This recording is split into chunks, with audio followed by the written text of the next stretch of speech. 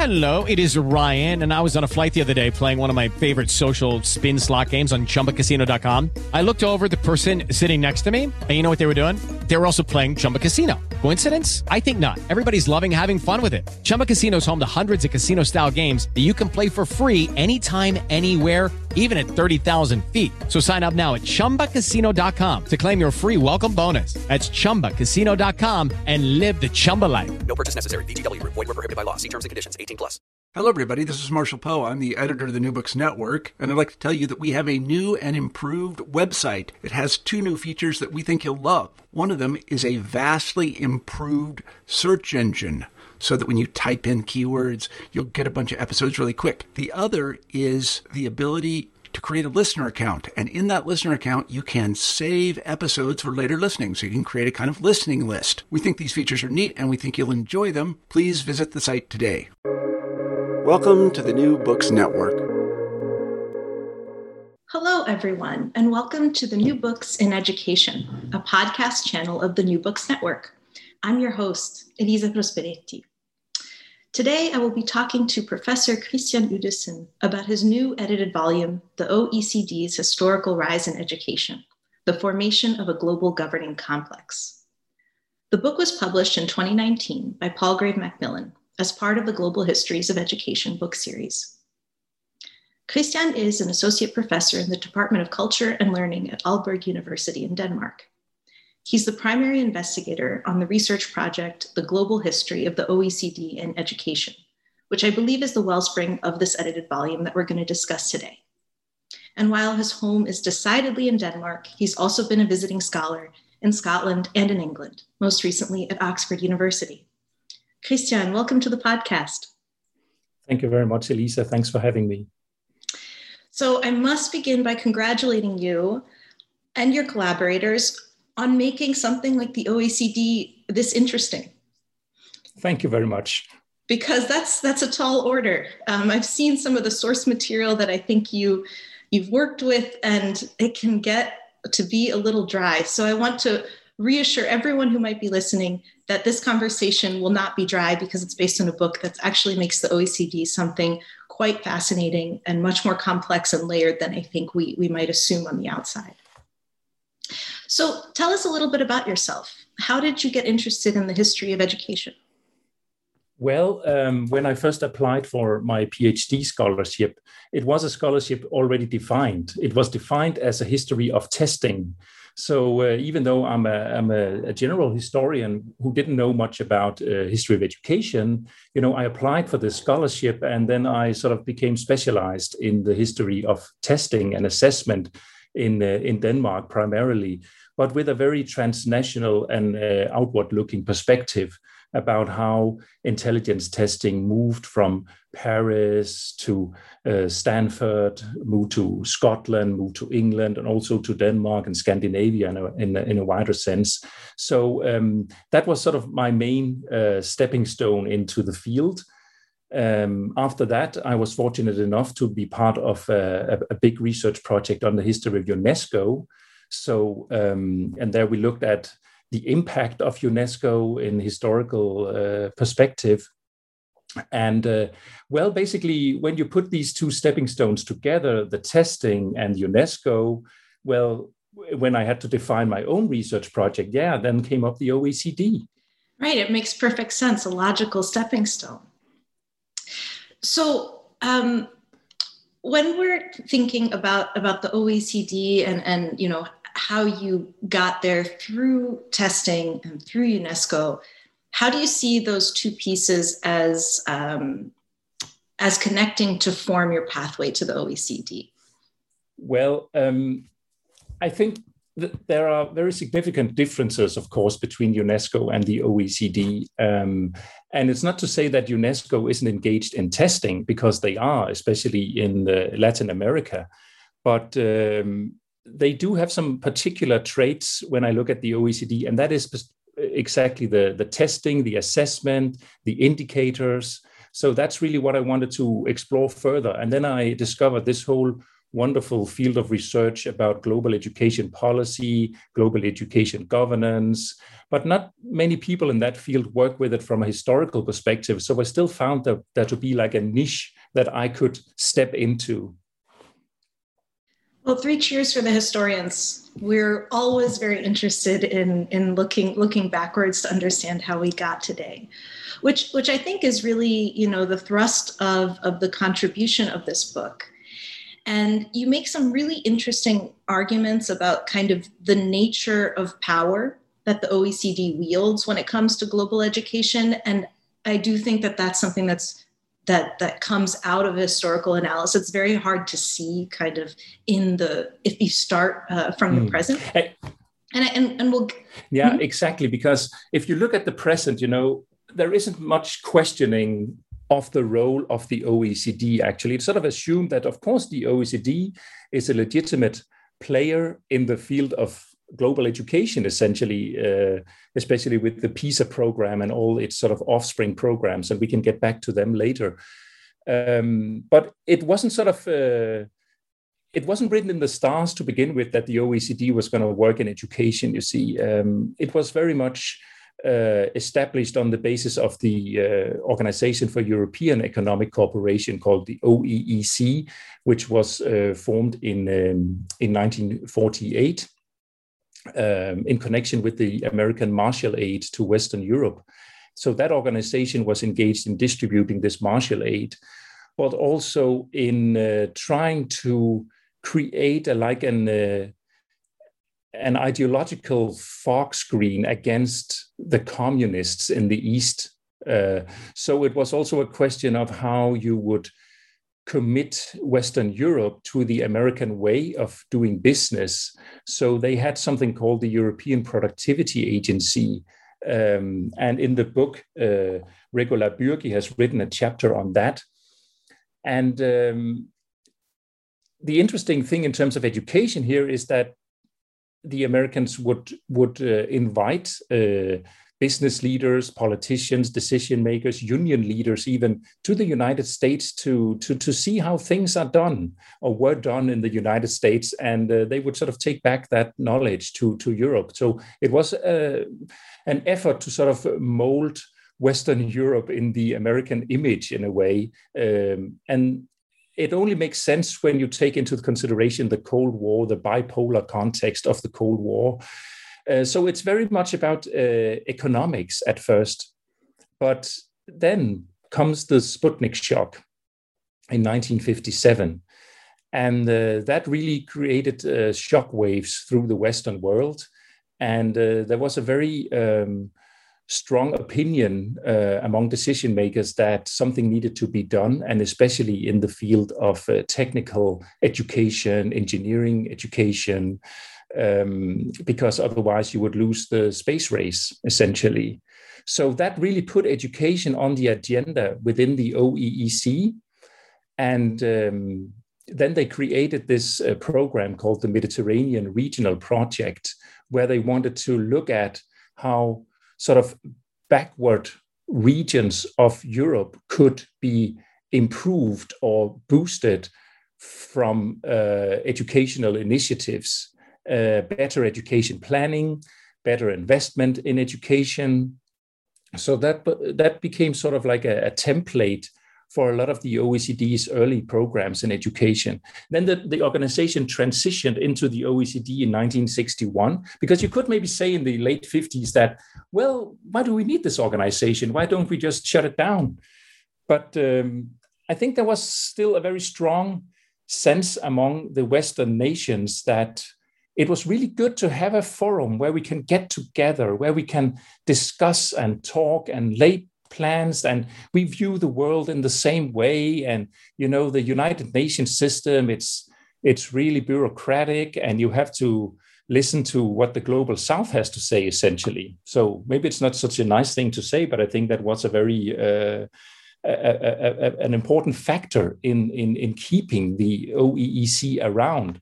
And then it transitioned into the OECD because the United States and Canada joined. And there you would see a strong focus on education in the 1960s. culminating with the establishment of the Center for Educational Research and Innovation in 1968. So in that sense, it was, I'm not sure if it was like a coincidence that education came on the agenda, but certainly it wasn't there right from the start. But then it sort of gained a momentum within the organization.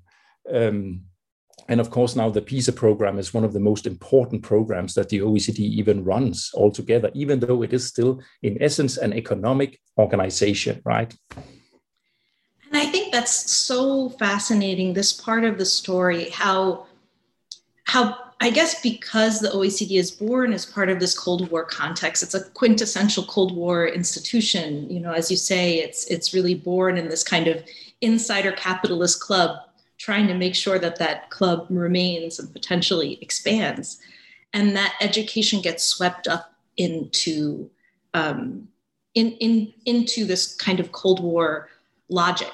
And I think nothing distills this change in the thinking around education more aptly than the quote by Francis Keppel with which you begin your chapter, the opening chapter of this book, which I'm sure everyone has heard, but I didn't know certainly that it came from this early OECD conference from 1961 in Washington, where he says famously, "The fight for education is too important to be left solely to the educators." Yeah, exactly.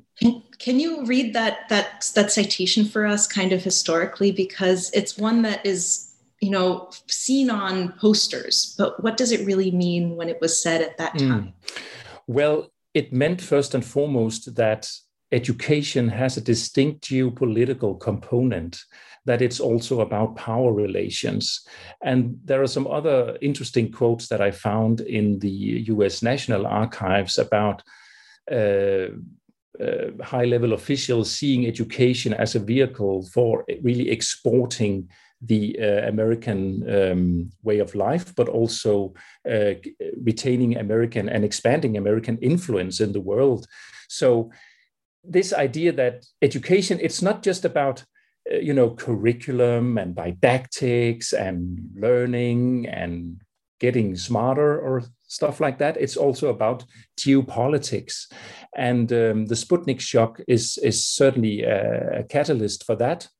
And I think that is in this sense that we should understand this quote that you mentioned. We can't just leave it to the educators to think about education. It's much too important in terms of geopolitical influence and the geopolitical positions of nation states, and even ideological components also, not least in the Cold War.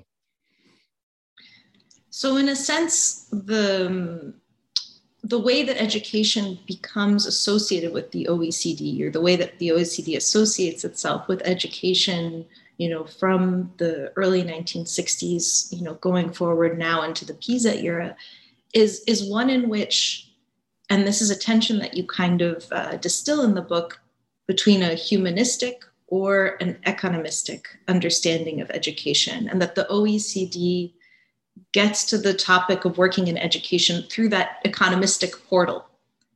And in some sense, I think pushes out humanistic concerns, or what we might think about, as pedagogy, or anything that is outside of the kind of economistic production factor sphere. So, and some of the contributions in the volume really address the emergence of this economistic thinking around education. So how do you see this emerging, and how do you see the OECD as kind of grabbing on to these ideas in order to muscle itself a place in the international landscape? Well, first and foremost, in the approach to education, which is very much about investment in education and manpower planning, developing of indicators, a sense of comparison at first, and later on maybe more sort of competition among education systems, or economies, as the OECD likes to call it. So it is, it's true that I draw this distinction in the book. And it makes sense when you look at what is the purpose of education, because in many people's opinion and in many countries, education is first and foremost seen as a provider of an educated labor force that would, sustain the labor market and increase the gross domestic product. Whereas others would say that education also has a purpose in developing and enriching the human being and equipping the individual for living rich lives in the context in which they live. And it becomes very clear in a Danish context when you contrast the 1970s with the contemporary time, because in the 1970s, the purpose of education really was to educate critically oriented, democratic, happy citizens. So that was the purpose of education, really. Whereas now it's much more about, boosting competences, making sure that you are able to cope on the labor market of tomorrow. So in that sense, you are essentially your own little business. You're cultivating your own CVs, making yourself employable. All this sort of in a way, what some people would call the neoliberal turn or the neoliberal transition of the human being, right? So that's the contrast that I like to draw, because clearly, whenever you open up a black box of history, things gets nuanced, right? And of course, in the OECD isn't just the OECD, it has multiple offices, departments, and projects populated by sometimes very different people, especially the sort of temporary projects where they would get experts from different countries, from different contexts to work. And they might have some of these sort of more humanistic ideals, and that might also reflect in OECD reports. But even so, I find that as long as they draw on the work of Eric Hanushek, for instance, who is a famous economist of education, and who has been making this argument about an increase in PISA scores will generate a rise in a gross domestic product, then I would argue that the most sort of influential trend-setting publications of the OECD fall within what I call the economistic approach to education, even though you might find some, diversions, or even also now in PISA, they talk about how you can also implement soft skills, appreciating the multicultural nature of the world, sense of collaboration, those sort of things. But in PISA, it's always very, very strongly connected with the economistic competences that you need to develop in order to be able to stay employable in a globalized world. I don't know about you, but I'm very busy and I don't have a lot of time to cook. That's why I subscribe to Factor. Eating better is easy with Factor's delicious, ready-to-eat meals. Every fresh, never frozen meal is chef-crafted, dietitian approved, and ready to go in just 2 minutes. You'll have over 35 different options to choose from every week, including Calorie Smart, Protein Plus, and Keto. These are 2-minute meals. Factor meals are ready to eat and heat, so there's no prepping, cooking, or cleanup needed.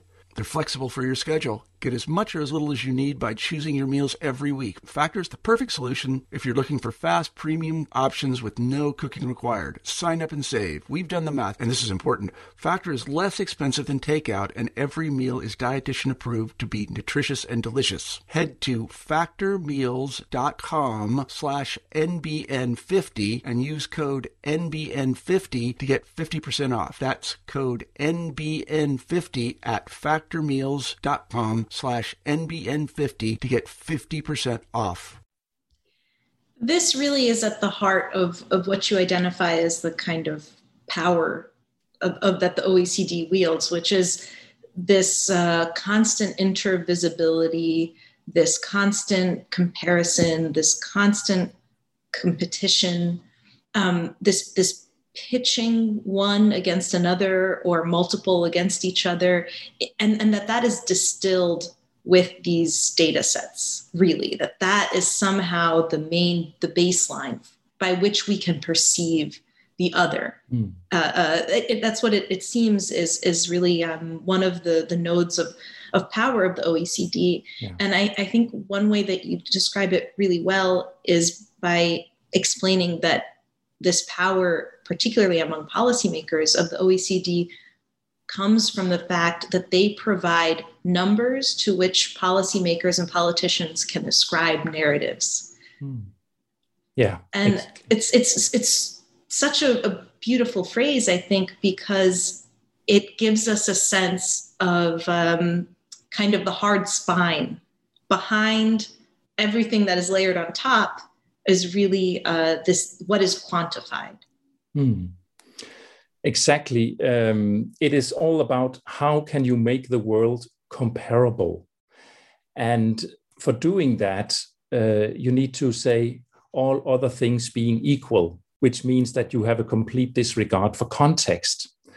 So the OECD's governing mechanisms is very much, as you say, the data, which they actually took over from the member states, because in the early years, they had problems with member states feeding the OECD with very diverse data and different definitions. And, so they couldn't really compare them. So the OECD sort of took over the data gathering, and they now have this huge data bank, and they have much more data than the nation states do. So in that sense, that's also an incentive to stay on, this super tanker that the OECD really is. But also the development of policy instruments, for instance, like PISA, they have engaged in policy evaluation, and also what is called the multilateral surveillance among member and participating states. And it just means that, maybe I don't know if you've heard that concept about the epistemic community, but it's sort of the same idea that the high-level officials, politicians, but also to some extent practitioners who are involved with the OECD or experts, they sort of come together in the OECD and they share a view of the world, or they come to share a view of the world in terms of problem identification, but also in terms of problem solutions. And when they come back to their own context, they sort of been influenced by that. So they share an episteme, you could say. So the multilateral surveillance is that you also create instruments that make very visible whether you are green, yellow, or red in terms of different indicators. And of course, it's not such a funny thing as a high-level official to come to a meeting in the OECD and your country is all red. You want to be green, right? You want to be part of the good company. So in that sense, even though the OECD doesn't have a specific mandate to work in education like UNESCO does, it still is able to wield this kind of power by multilateral surveillance, but also, as you said before, the data and the creation of the data that allows different interpretations. For sure, it allows different receptions in different countries. So you wouldn't just say that so everything becomes the same. It's like an extreme version of world culture theory or something like that, where the world just becomes, identical, but more that politicians, decision makers also get this OECD data and maybe also some OECD policy recommendations, but then they sort of translate them into their own context. So there are some examples of the OECD maybe not wanting to go as far as the member countries have done. So Sweden is one example. They have for-profit schools, something that now the OECD warns of, And in Denmark, there was an example that the high-level officials in the ministry wanted to have national tests for ranking purposes, whereas the OECD, the head of the OECD delegation, which was Professor Peter Mortimer from London, said, well, don't do that. Please don't do that. It would be a mistake to do that. But even so, they continued. So it's not to say, everything becomes the same, but it's just that the data is made available And the OECD sort of holds this sort of promise in a way that's sort of built into this sort of legitimacy that it wields, that if you are doing well in our programs, if you are green all along the scoreboards, if you follow our policy recommendations, we guarantee, or we can assure, that you are on the right track in this competition that is globalization. And your nation is on track to be prosperous and successful. And I think that's a very, very powerful narrative that also explains why countries keep joining PISA and keep engaging with the OECD programs. They dare not opt out, to put it in another way. So interesting, really well explained. And I think what you've just come to describe is what the subtitle of the book and what you put forward as a global education governing complex. That is this mix of various factors. That is a form of governance, economistic thinking, and education and soft power, and all kind of snowballing into this kind of diffuse but also very particular nature of the OECD's power. But the OECD, as you say, and I think maybe we should come back to this, isn't born as an educational organization, right? The one that should be is UNESCO. That has it in the title. That is its mandate.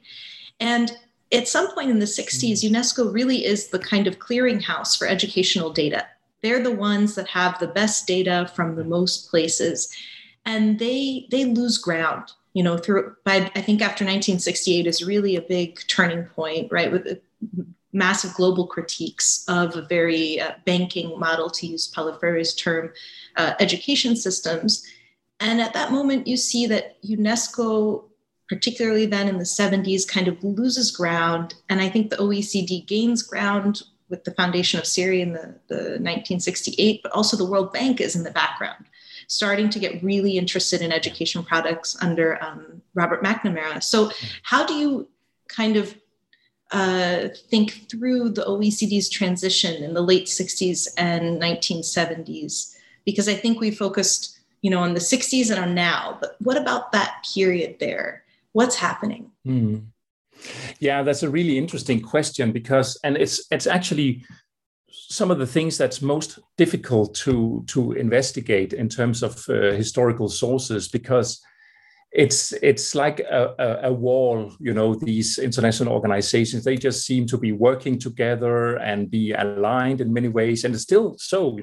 They seem to all gather around the Sustainable Development Goals. So now the OECD would say that their Education 2030 agenda is perfectly sustaining and underpinning the Sustainable Development Goals. But if we look at in the early period, as you ask about, clearly when the OECD set up its headquarters in Paris, the UNESCO was really worried about it. So in the UNESCO archives, you will be able to find archival sources that sort of, you just get everything in the boxes, also internal memos and stuff like that. And that's really interesting, because there you can see how worried they were. They said, so the OECD is imitating our work, that we might now compete over the same kind of staff, because they set up their headquarters in Paris, like UNESCO did. They already had their headquarters there. So there is this anxiety in UNESCO, but still in that period, UNESCO had at least, I would say, a lot of legitimacy, especially with the global South and the developing nations. And the OECD sort of only slowly moves into that area. So they become interested in the 1970s in social policy, social indicators, and they develop also the ISCED system, that is the standard education statistics system, together with UNESCO, or they adopt the UNESCO system. So in that sense, the UNESCO is still like a trendsetter. There's a little sort of side story to this, because you're right in what you said about the clearinghouse in UNESCO, and that sort of evolved into what we now know as the IEA, the International Association for the Evaluation of Educational Achievement. So it's also an organization that works with what we call international large-scale assessments. And they sort of sprung from UNESCO, and they run the TIMSS and the PEARLS, ILSAs, and a lot of that methodology that the IEA actually developed fed into the OECD and the early PISA. In 1988, the OECD launched the ENIS project. It's the Educational Indicators or International Indicators program. And a lot of the methodology came from the IEA, also not least because Andreas Schleicher, who is, well, perhaps known as Mr. PISA nowadays, he came from the IEA, so he had intimate knowledge about their methodology. So in that sense, there's like a methodological string that sprung from UNESCO initially, ran into the IEA, which is still around today, I should say, and then fed into the OECD. And that helped boost the OECD's position. And there are also some scholars who mention how the United States was very keen to get the OECD to be the leading statistics organization. So there was a lot of critical reviews of UNESCO statistics in the 80s and 90s, which, I mean, might also have helped the OECD to sort of swoop in and become the major player over UNESCO. And apart from that, UNESCO has always been incredibly underfunded, especially because of the UK and the United States, who had some very sort of ambivalent relations or ideas about UNESCO. Particularly right-wing groups in the United States would be very, very sort of skeptical towards UNESCO because they feared it would be anti-patriotic, and they had this idea about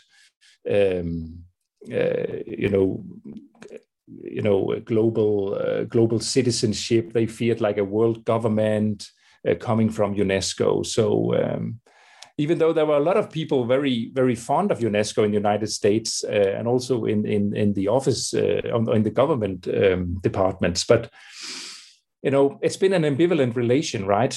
And it sort of came very much to the fore in terms of funding. So the UNESCO never had really the muscle that the OECD had to do these things, international comparisons. Yeah, exactly. Follow the money. It's very often leads you to some answers. So you talked about this critique of UNESCO statistics towards the end of the 20th century, the OECD kind of swooping in to try to find its place as a purveyor of really excellent statistical work. How do you as a historian engage with the kind of sources that you work with to write this history, and also with data as a historical source? How do you extract information from what can be, I think, quite dry, self-serving, bureaucratic reports? How do you really get the tensions that are being masked by those types of documents? At first glance, some of the things might be a bit dry, but speaking as a historian, I've never encountered once a topic that wasn't interesting once you got to understand it, and it's very much the same here. Well, in terms of the sources, it's mostly based on archival sources collected in the OECD archives and the UNESCO archives in Paris, and then also in some national archives in the United States and Brazil, to some extent China and Denmark.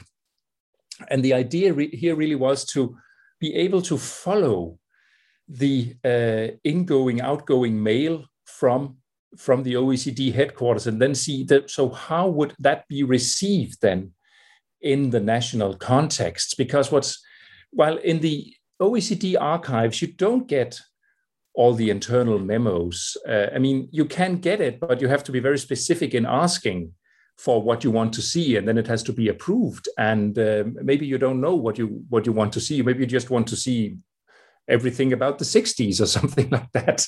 And that's too vague, you see, so you can't get that. But in the National Archives, there you would often get the writings of the high-level officials, saying, writing little memos about, so now we received this, and maybe it should go to that department. We need to get some input from this or that person, or, And so in that sense, it's been really interesting to follow the policy instruments into national contexts. And then on top of that, you can get the interviews where you can get people who were there, retired officials, who will explain maybe some things that you can't find in the archives, something about, moods and meetings, relations, priorities, antagonisms even among people or departments, the kind of thing that you often don't find in official minutes from one of these organizations. So it's been really, really wonderful to explore this material, and also to actually go to the OECD and visit this sort of where you sort of feel that you're in the very center of globalization. Once you pass through security and you enter the big lobby where you have all the screens with all the meetings that are currently going on in the plenary rooms, then you really get an idea of how comprehensive this is. And that's where you get this feeling that you now stand in the very center of globalization. I remember I had that experience when I went to the World Bank and I went to its cafeteria.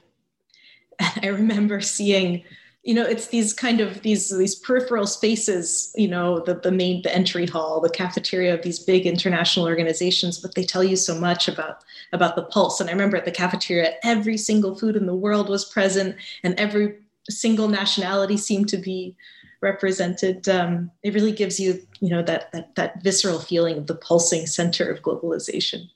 Yeah, absolutely.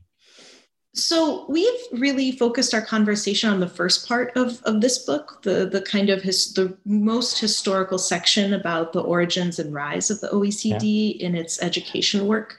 And I wondered if you could describe for our audience briefly, sections 2 and sections 3 of the book, if that was something that. Yeah, it's true. The first part is very much about the first period and the very sort of historical background. And in the second part is where we look at specific nation states and national context. So we look at Australia and Brazil and Denmark and China and the Southern Cone countries in Latin America. So that is where we really try to trace these policy instruments from the OECD into these national contexts.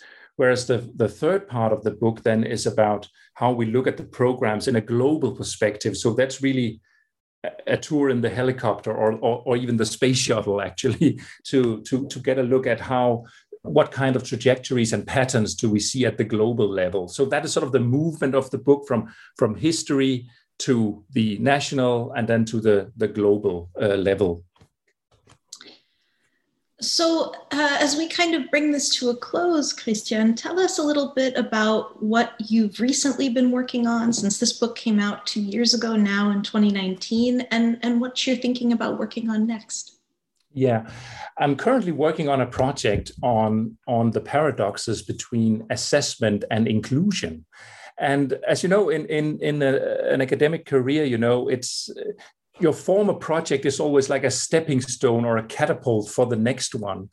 So I became really interested in human diversity, and also going back to this the humanistic approach to education and and UNESCO's work in the Global Education Monitoring Report, the one on inclusive education that came out a couple of years ago. And then I sort of said, well, so if the world is sort of so hooked up on assessment and indicators as we've seen in the OECD project, then I wanted to look at what are the human condition under that sort of reign.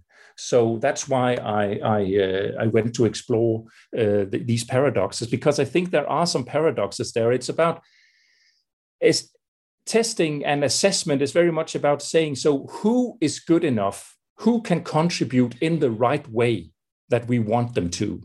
Whereas inclusive education is more about, well, everyone is good enough and everyone is a valuable contributor to like a classroom or a learning experience or whatever. So, and that's exactly the paradox that we're now exploring also in a large comparative project between Argentina, England, and Israel, China, and Denmark. Of course, we're not covering the whole countries. It's just we look at practices in these different countries and how do they actually balance concerns about assessment with concerns about inclusion or human diversity.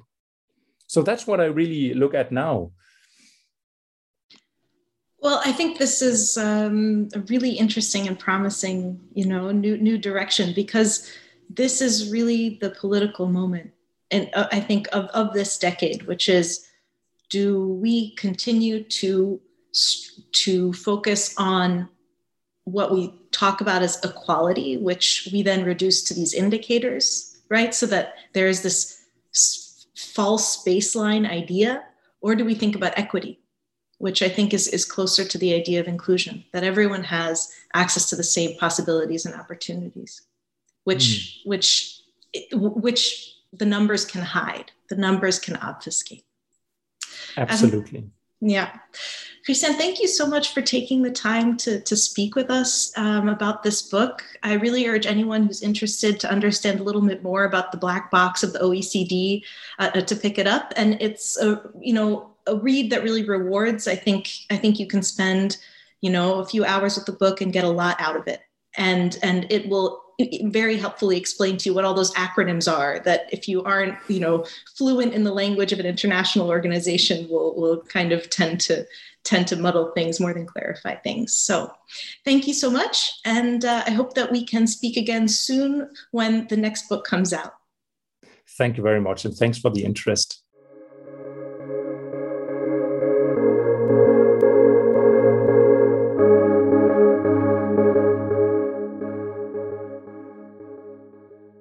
Judy was boring. Hello. Then Judy discovered ChumbaCasino.com. It's my little escape. Now Judy's the life of the party. Oh, baby, mama's bringing home the bacon. Whoa, take it easy, Judy. The Chumba life is for everybody. So go to ChumbaCasino.com and play over 100 casino-style games. Join today and play for free for your chance to redeem some serious prizes. ChumbaCasino.com. No purchase necessary. Void where prohibited by law. 18+ terms and conditions apply. See website for details.